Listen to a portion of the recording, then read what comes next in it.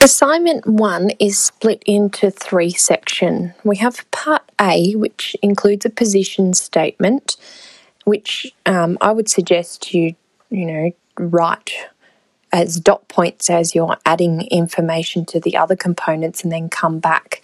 And this position statement will be explaining and distilling down everything that you've put into your assignment and linking it back to the curriculum. And this is where you'll be putting in the theoretical underpinning to your assignment and linking in readings and resources into this section as well, and why you've included what you've included.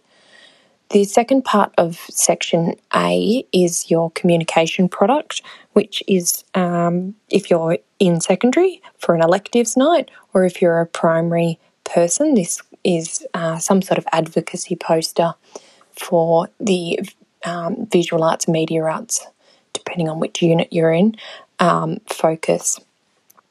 Okay, and parts B and C kind of work together, so they're listed together as well. And this is where you are linking your resources and your research to your making and responding activities, and you are linking those to the curriculum and making sure that you're aligning those with the 4 strands if you're in the Victorian curriculum, or 2 strands for the Australian, or whatever for your particular state syllabus or curriculum if you're focusing on another state as well.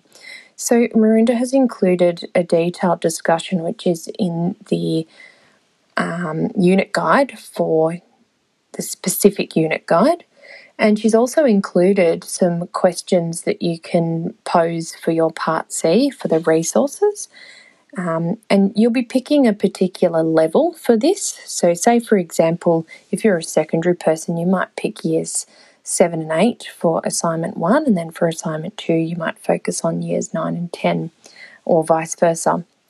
And so for the resources, you'll be explaining why these resources fit with the particular strand, but also how they relate to that particular year level, and if it's making or responding. And Marinda's included some questions as well. So there's 8 questions that you can work your way through. Some people do this very literally and put in each question and answer underneath, and that's perfectly fine if you wish to do so within their annotation. It's completely up to you. There's not really a right or wrong way to do this. Just make sure that you refer to the documentation that Marinda has included.